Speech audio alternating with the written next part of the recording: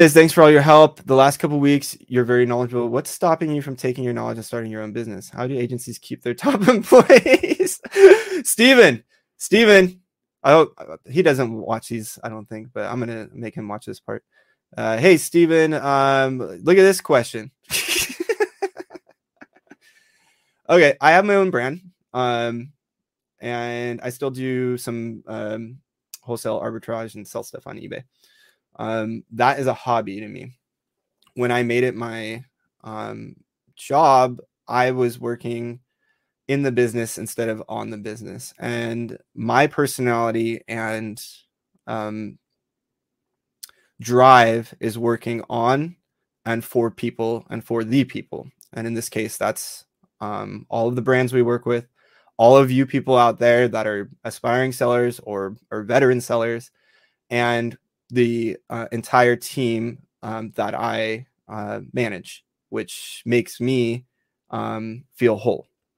So how do you keep your top employees? You treat them well, you pay them fairly, and you give them everything they need to succeed.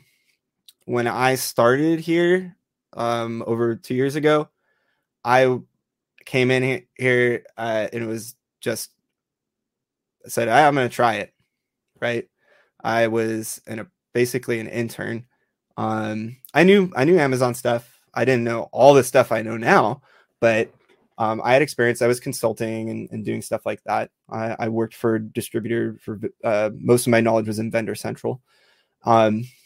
And I absorbed the culture very quickly. And then the first half year I was an account director. So at that point, that's when I realized that this is what I want to do. And that the culture we've built here is something that I want to continue to grow and be a part of. So I don't know, a little mushy there, but there you go.